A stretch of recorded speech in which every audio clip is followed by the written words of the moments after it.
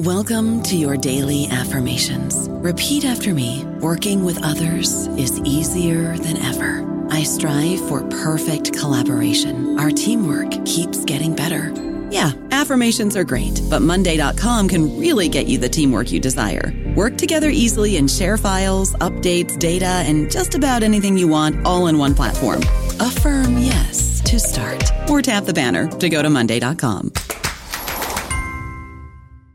Hello, everybody. This is Marshall Poe. I'm the editor of the New Books Network, and I'd like to tell you that we have a new and improved website. It has 2 new features that we think you'll love. One of them is a vastly improved search engine, so that when you type in keywords, you'll get a bunch of episodes really quick. The other is the ability to create a listener account, and in that listener account, you can save episodes for later listening, so you can create a kind of listening list. We think these features are neat, and we think you'll enjoy them. Please visit the site today. Welcome to the New Books Network. New Books in Southeast Asian Studies is sponsored by the ANU Southeast Asia Institute, the Griffith Asia Institute, the New York Southeast Asia Network, the Nordic Institute of Asian Studies, and the Sydney Southeast Asia Centre. Welcome to New Books in Southeast Asian Studies, a channel on the New Books Network. I'm Michelle Ford, the Director of the Sydney Southeast Asia Centre at the University of Sydney and a co-host of the channel. Today I'm talking to Dr. Tom Baudinette, a Senior Lecturer in Japanese and International Studies at Macquarie University and author of Boys Love Media in Thailand, Celebrity, Fans and Transnational Asian Queer Popular Culture, published by Bloomsbury Press in 2023. Boys Love Media in Thailand explores the contours of fandom and in particular the mainstreaming of queer romance, not only in Thailand, but in the Philippines and also Japan. Last year, Tom joined my colleague Natalie Pearson on the SEAC Stories podcast to talk about the Japanese origins of the boys love trope, the Thai boys love series, and the audience the series has found in Thailand and elsewhere, all topics also covered in this book. This podcast is also hosted by the New Books Network, so today we'll focus more on the significance of this genre for our understanding of Thailand. Welcome, Tom. Thanks, Michelle, as always, for having me. Tom, you're a scholar of Japan by training. What prompted you to begin engaging in Southeast Asia? It is actually a bit of a funny story, but also a really exciting story of how my perception of the object of my study rapidly changed. It was in the final year of my PhD, actually, where I was working on a project exploring the representational politics of queer media within the Japanese context, where I stumbled across quite serendipitously a new emerging media phenomenon within Thailand. This was, of course, Boys Love, the dramas that I focus on within this new book of mine, which, as I explained in that podcast that you mentioned with your colleague Natalie Pearson, is originally a Japanese popular culture form that has had a long tradition of transnational fandom in both East and Southeast Asia. So discovering this new Thai version of the Japanese popular culture form that I had been writing about quite significantly in my PhD, it really sparked me to think about the politics of the transnationalization of Japanese queer popular culture initially.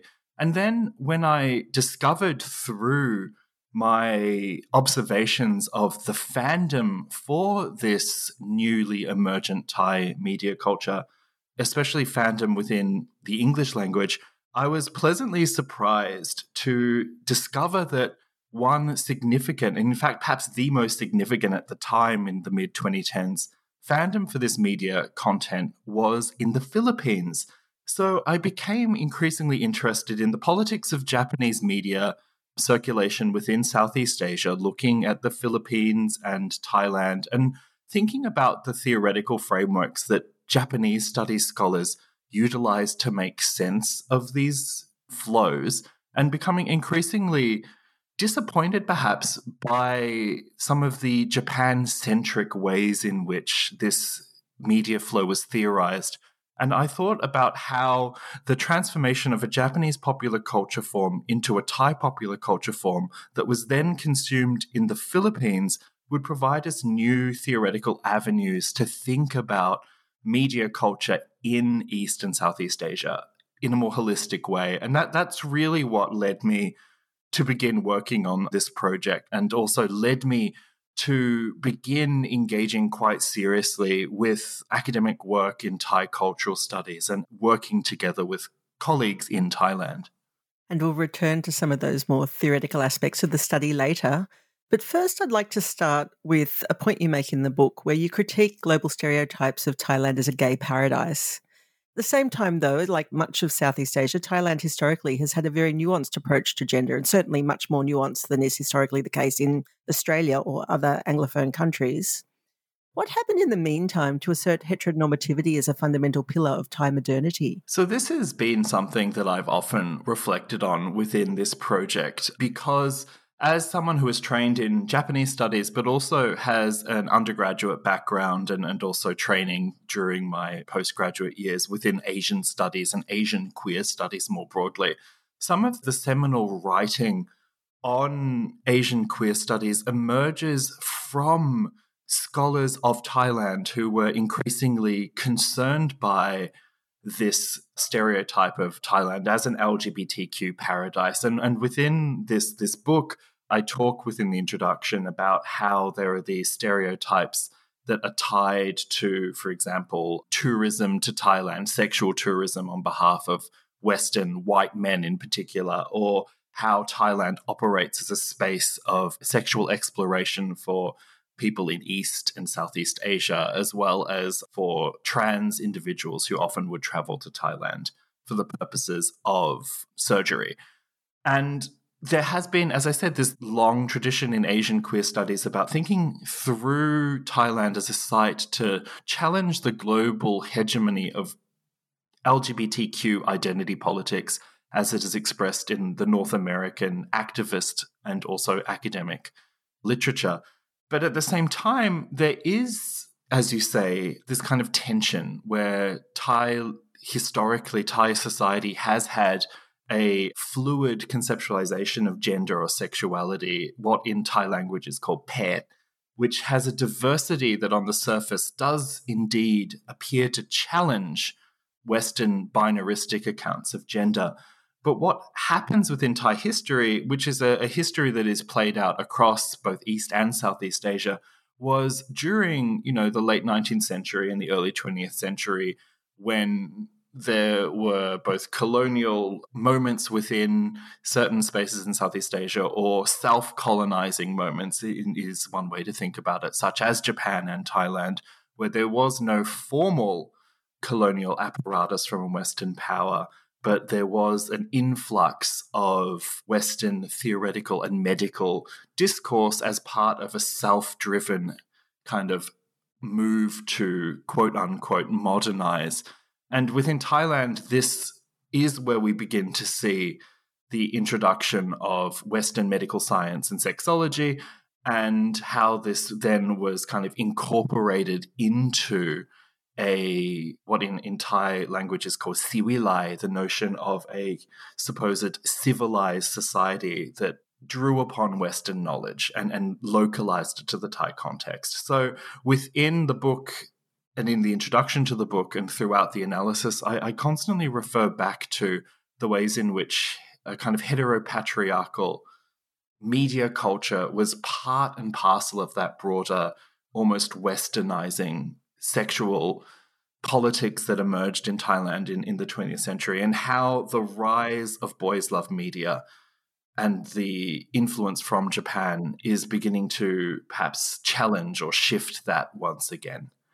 Yeah, and obviously that word civilai is from a loan word from English, in fact, right? So moving on from that historical period and indeed the infiltration of Western colonial ideas even in countries that weren't formally colonized, it'd be interesting to hear a little more about contemporary queer culture in Thailand. How much of it is influenced by Western constructs of queerness? So this is quite an interesting topic. And as I kind of mentioned, it speaks to broader histories of studies of Asian queer culture more broadly, where we have seen a vibrant tradition by such colleagues, eminent colleagues, such as Peter Jackson, for example, who is a professor of Thai cultural studies and history at the Australian National University, who has been quite important in thinking about the contemporary nature of queer culture in Thailand and its relationships to Western identity categories. And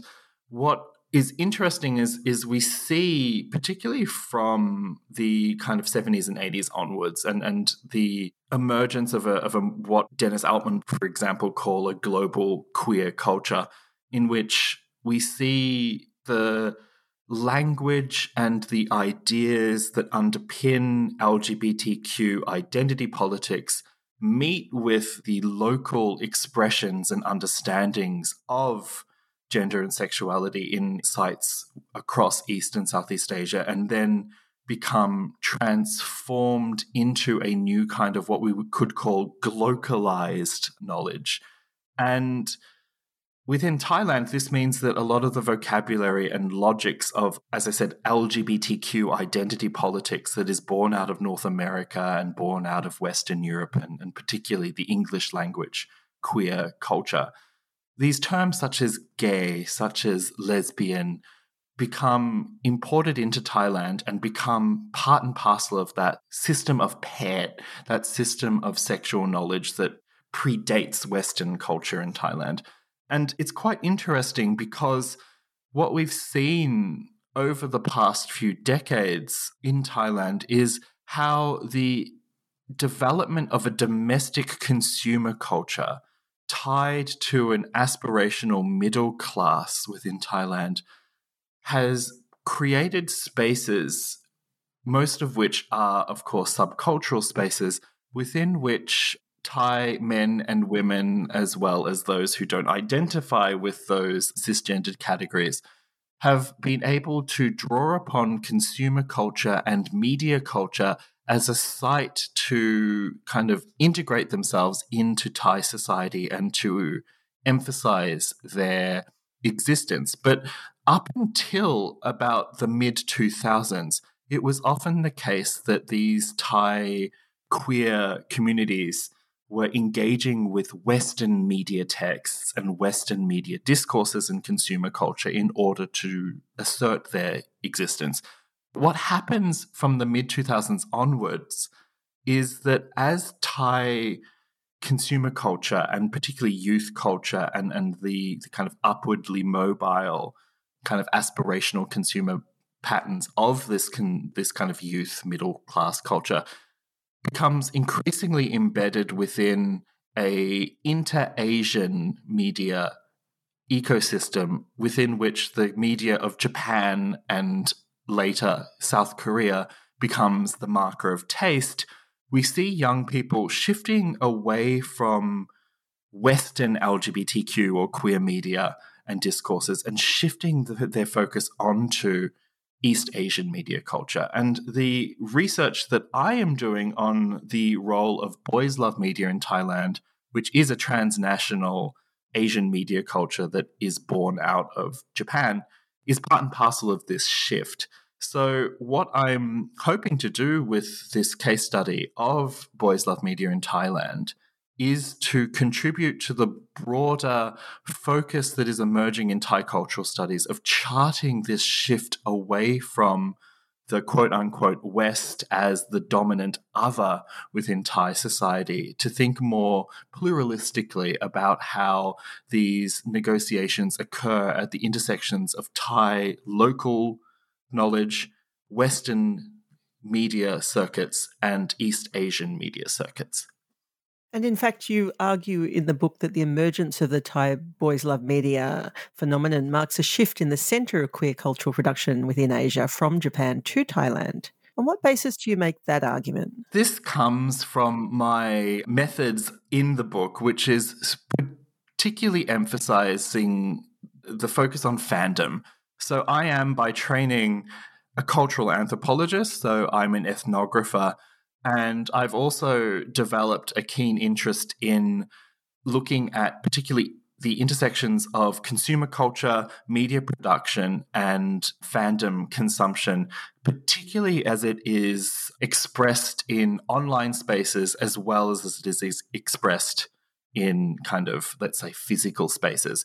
So I make this rather for perhaps my Japanese studies kind of colleagues, what would be a very provocative claim that is perhaps not at all surprising for anyone who's kind of watching contemporary Thai consumer culture, that the center of boys' love production has shifted from Japan to Thailand and has also shifted from the kind of comic book, animated film, television series focus of Japan to the live action celebrity culture of Thailand. Because as I observe fans across East and Southeast Asia, and then subsequent to the writing of the book, seeing the emergence of fans in such far afield sites as Latin America, North America, Western Europe, and even here amongst my students in Australia, what I'm seeing is that people are beginning to think of BL as a Thai phenomenon. And this was something that I wrote about within both previously published articles, but also within the chapters exploring transnational fandom within this book, about how there is a cohort of consumers for whom boys' love is a kind of Thai popular culture form. And this is, I think, quite significant because to go back to what I was saying earlier about how I was dissatisfied with the theoretical accounts of the kind of globalization of the transnational circulation of Japanese media, and how the frameworks that existed there didn't necessarily give me the theoretical tools to explain what I was observing. This kind of shift and this new center of Thai cultural production as the center for BL, you know, within the previous ways that we write about Japanese media flows and boys' love kind of history, if you will, these fans that I was engaging with would be considered to be somehow deluded or mistaken about the kinds of ways in which they make sense of BL. But I wanted to kind of center their narratives and kind of suggest that because I'm committed as an ethnographer to, you know, respecting the views and values of my research interlocutors, you know, I wanted to actually create a framework that would respect and, in fact, argue that they're not mistaken, they're producing a new way of thinking about the world. So that's really what I'm trying to do with this provocation. And to be fair, this is a provocation predominantly to my colleagues in Japanese studies, but I think it's also useful those colleagues working within Southeast Asian studies because I think that it adds more fodder, perhaps, to the theoretical practices of colleagues who want to think about Southeast Asia as a dynamic site of production rather than, quote unquote, a laboratory that we can just kind of observe and extract theory from.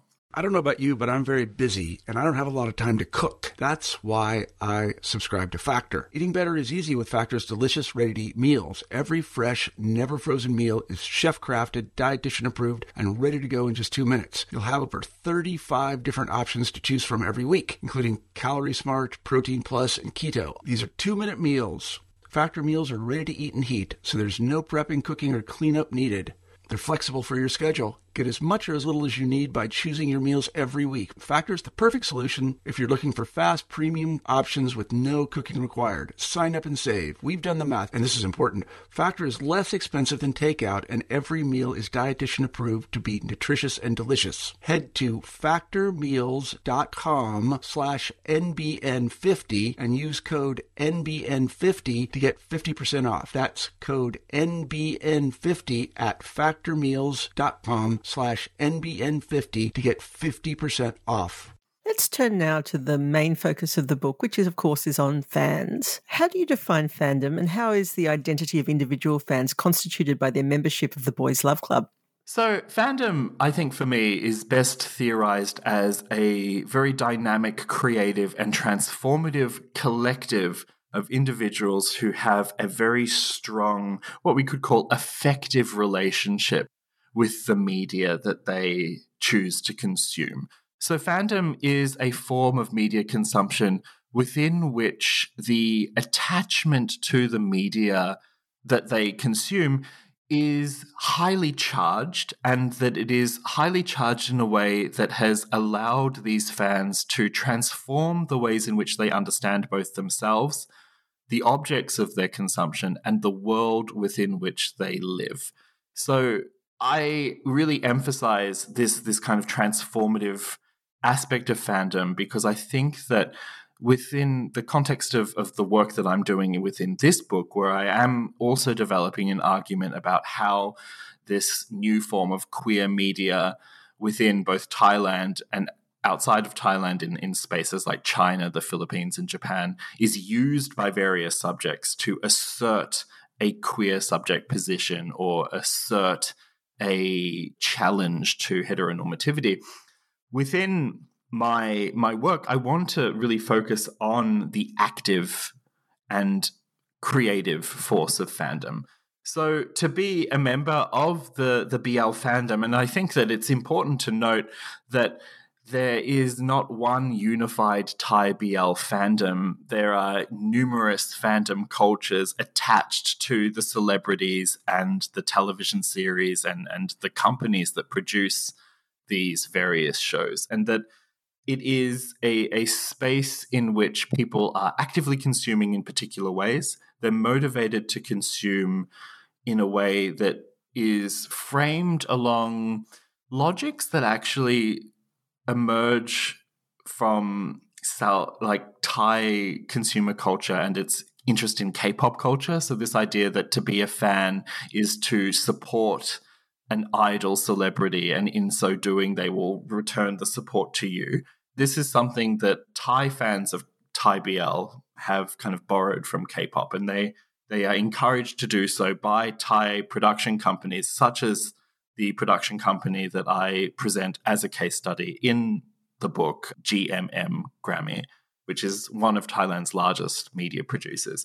And what we have here is this kind of dynamic space in which people are actively consuming in particular ways. So they watch the TV shows, but they also participate in online debate. They buy merchandise. They attend concerts and fan meetings. They circulate images. They buy the items that Thai BL celebrities endorse within advertising campaigns. And it's this very dynamic consumer culture. I emphasize as well within the book that it isn't, some kind of neoliberalized consumerist nightmarescape. We could theorize it that way, but I'm much more interested in focusing on the reparative kind of potentials of this. So how it operates as a space for people to express their desires and find meaning within a world that might be hostile to their, let's say, flourishing.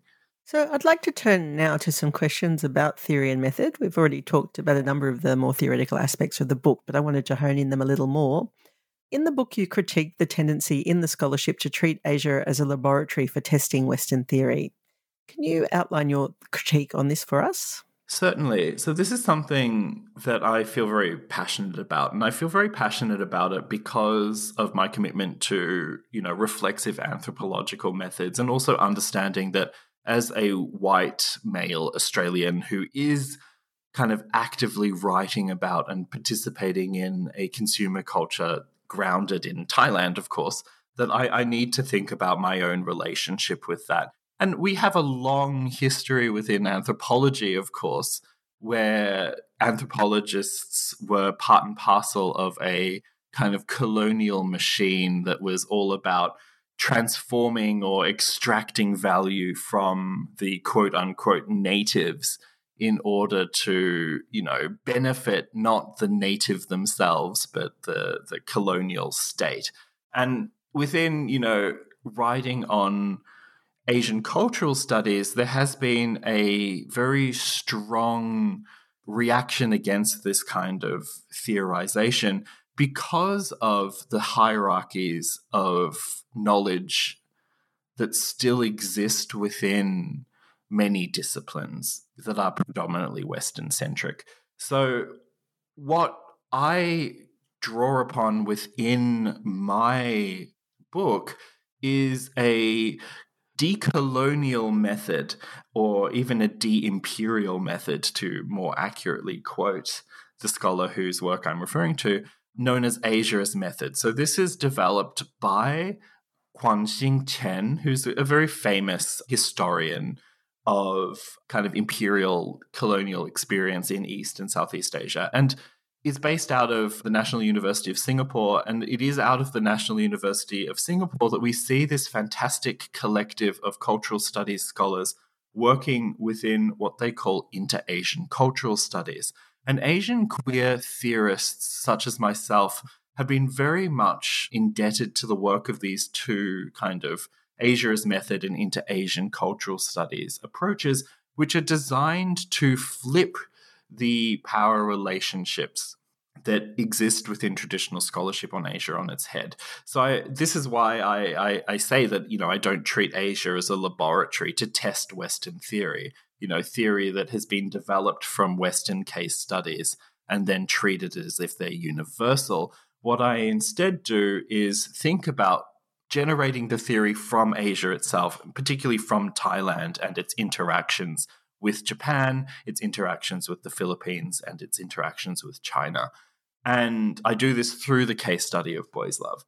So I think that from my perspective, this is really about denaturalizing, if you want to speak very kind of fancily, the notion that Western theory is somehow universal. It is somehow always going to be the most correct or most legitimate way of making sense of a phenomenon. And within queer theory, even to this day, despite queer theorists' kind of what we call radical commitment to deconstruction, which I think is something that we'll unpack a little bit more in a bit, there is still an underlying Western centrism, particularly, with the idea that LGBTQ identity politics that are grounded in North American conceptualizations of human rights and so forth have this kind of teleological inevitability, and that Asia will eventually, quote unquote, catch up to the West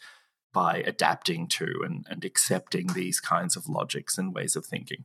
So from my perspective, what we can use Boys Love media from Thailand to do is say, hang on, what about centering Thailand as the site to make sense of queer theory? And to kind of talk about just one very simple example of this, Thai Boys Love dramas sensitively exploring young boys in high school coming to terms with their sexuality is something that we can trace back not just to the very first Thai Boys Love drama that was released in 2014, Lovesick the series, but even further back to what I position as a prehistory of Boys Love in my book, talking about a film by the noted Thai director Chukyat Sakvirakun called Love of Siam that was released in 2007.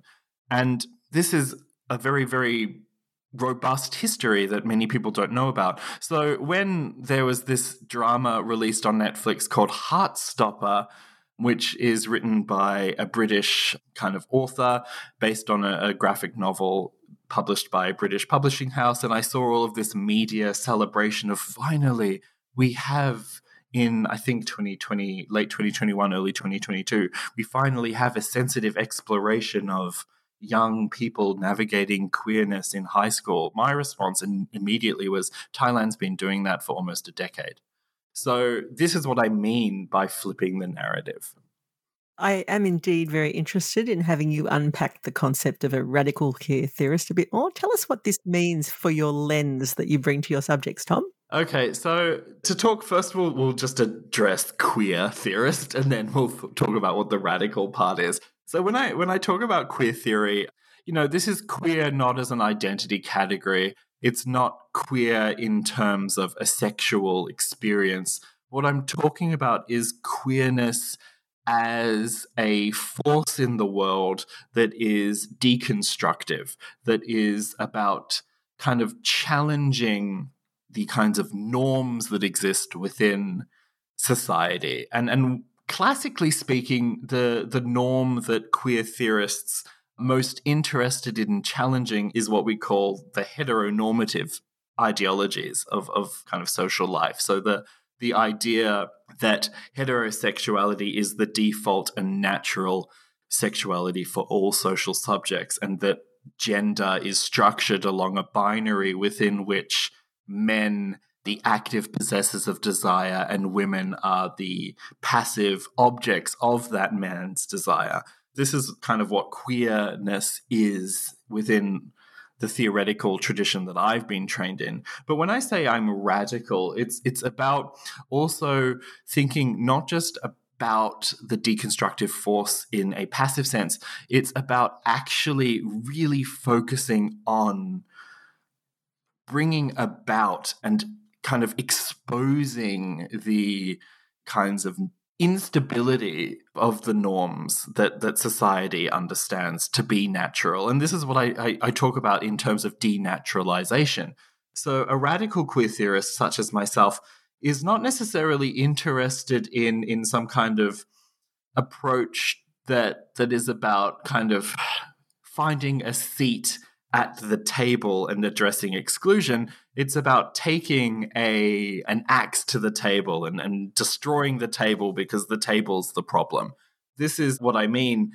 To do this, however, I've been talking about, and I just used a metaphor that's very deconstructive, but actually within the work that I do in Boys Love Media in Thailand, I'm actually working with a reparative radical queer theory.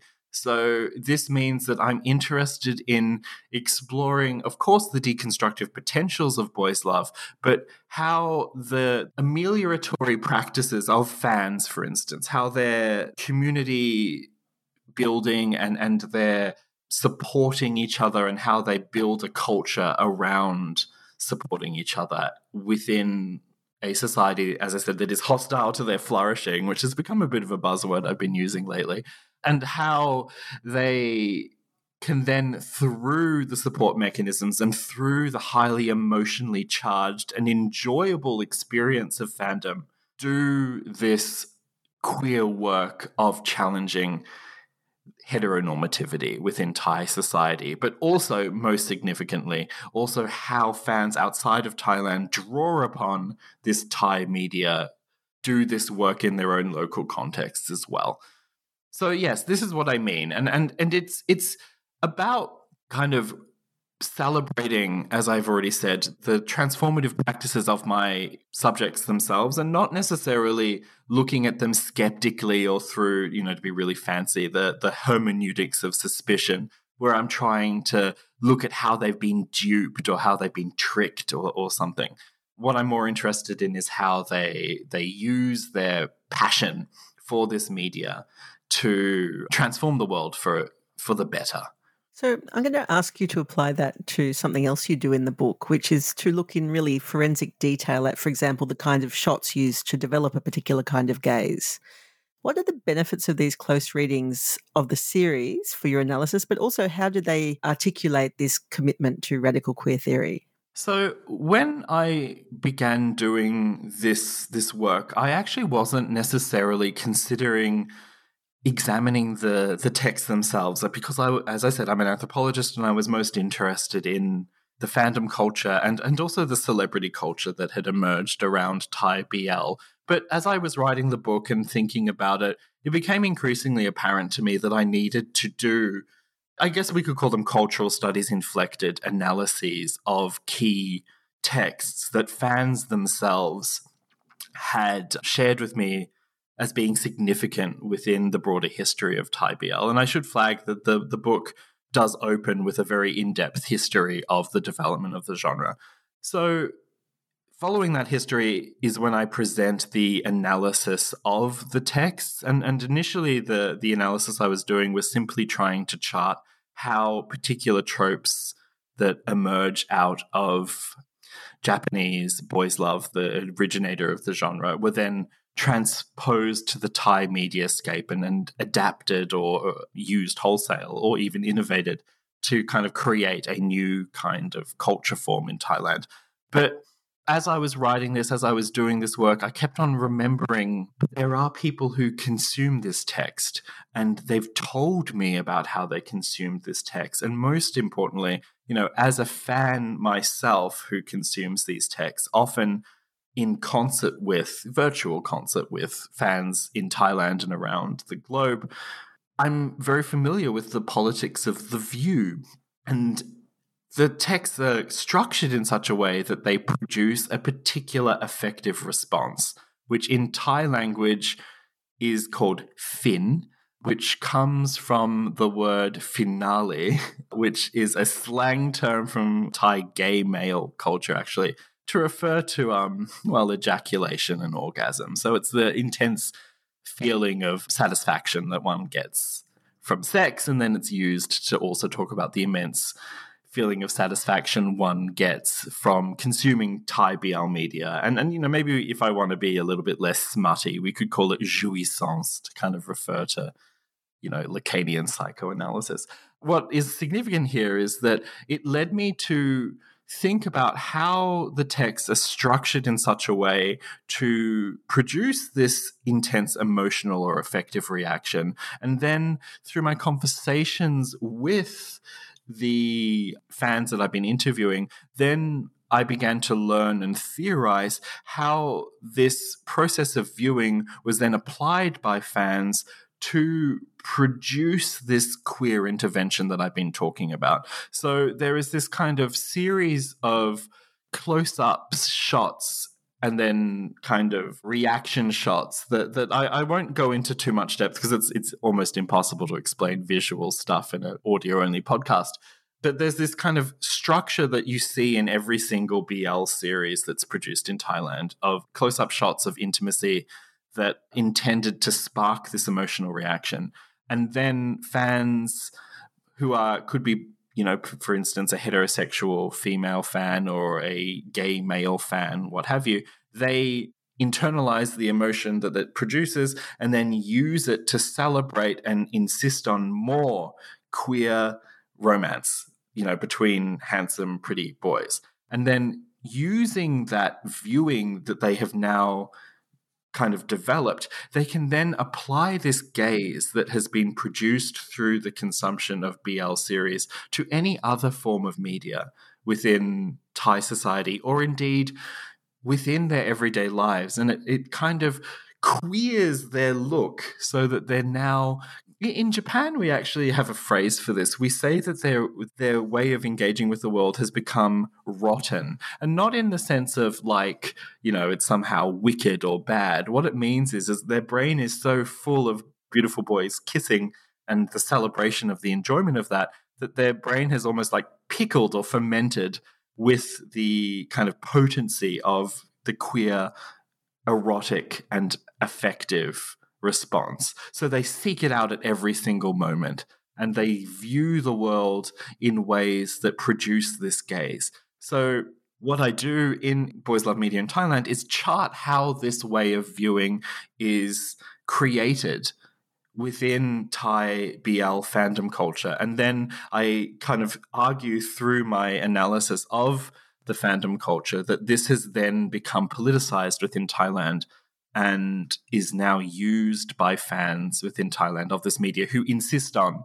for instance, the introduction of anti-discrimination laws and marriage equality within Thailand. And this is how we see something as trivial as getting excited about two handsome male celebrities kissing on screen is then transformed into a political praxis. So could I ask you to talk a bit more about your positionality, both as a Thai BL fan yourself, but also as someone who challenges heteronormativity in your everyday life, rather than just a scholar of queerness as you've described it above? I guess this is where I kind of think back to how on Twitter, just before we began chatting, Michelle, that I just shared 2 images of handsome Thai boys, shirtless. I'm going, wow, well done. Congratulations. So I think one of the things that is important within research on fandom and my own positionality as a fan is that, yes, I may be a white Australian whose Thai language skills exist, but they're certainly not necessarily super fluent. I'm able to have kind of conversations in Thai language with my fans and interlocutors and so forth. But could I sit down and talk in depth about maybe political issues? Unfortunately, not at this moment in time. That's why I collaborate with colleagues in Thailand. But what I do share with these fans is the effective engagement. So I understand what it means to be a fan. And I say this within my office where I'm recording this interview with you, surrounded by all of the, material culture, but I guess we can just call it merch that I've gathered over 6 years of fandom. And, I have particular celebrity couples from Thai BL media that I have been following for years and who I've had the opportunity as a fan to interact with. And indeed, within one of my chapters, I use this moment as a site to make sense of and theorize some of what I've been talking to you, because I have this intense moment where I got to chat with my two most popular Thai BL couples, a celebrity couple called Tae New. And I use that as a site to kind of drive my theory. And so it's not just about building rapport with interview subjects. It's about actively participating within this culture of transnational effect. Because one of the things that I emphasize in the book is that whilst this kind of media culture originates in Thailand, it is transnational in scope, and the participants are from all over the world. And in many ways, we have a few languages that I luckily, by coincidence, happen to have under my belt, English, Chinese, and Japanese, that are emerging as lingua francas for this emerging transnational popular culture form. So thinking about how my own positionality as a Thai fan connects to this broader kind of political commitment I have as a quote-unquote radical queer theorist is that I myself have experienced and felt the transformative potentials of Thai BL media.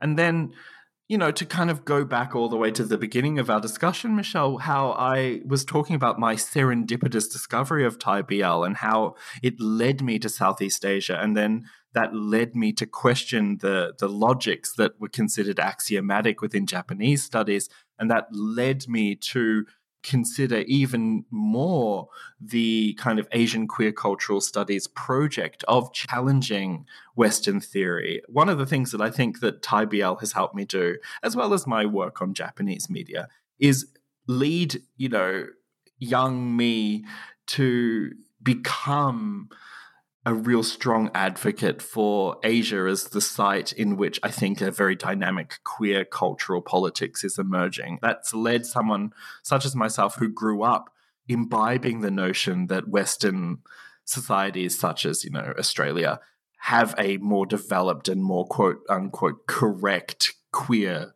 political culture. And now I don't think that at all. I've been really kind of transformed through my own fandom for Thai BL. And this book is kind of like my love song, if you will, as an academic to a popular culture form that has been personally very meaningful for me. And in fact, I always reflect back to a moment that I had very early on in my PhD journey where I sat down with my supervisor and said to them, I don't want to be a scholar of boys' love because I think there's too many of them. And now here I have written a book about boys' love. So it's been quite a transformative journey. Just before we wrap up, would you like to tell us a bit about what you're working on now?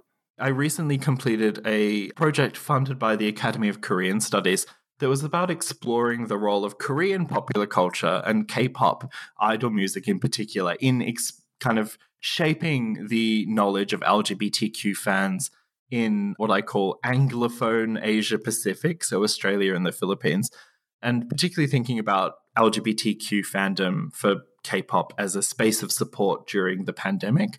But I'm just about to launch into a new project that's actually bringing me back in part to Japan, but will also draw upon the work I've been doing in Thailand, where I'm going to look at fandom for male idol celebrities as a feminist praxis within Japanese society. And that will involve looking at Japanese fans, both women and men, of male idols from Japan, from Korea, and also from Thailand, because I'm always going to have this interest now in Thai popular culture.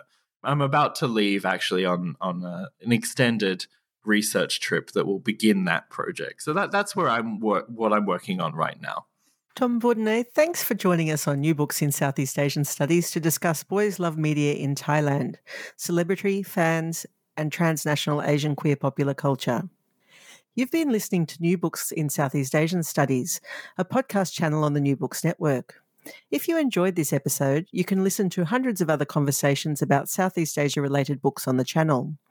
You can download or stream these interviews free of charge from the New Books Network website or subscribe through your favourite podcast app. I look forward to joining you again before too long for another conversation about a new book in Southeast Asian studies.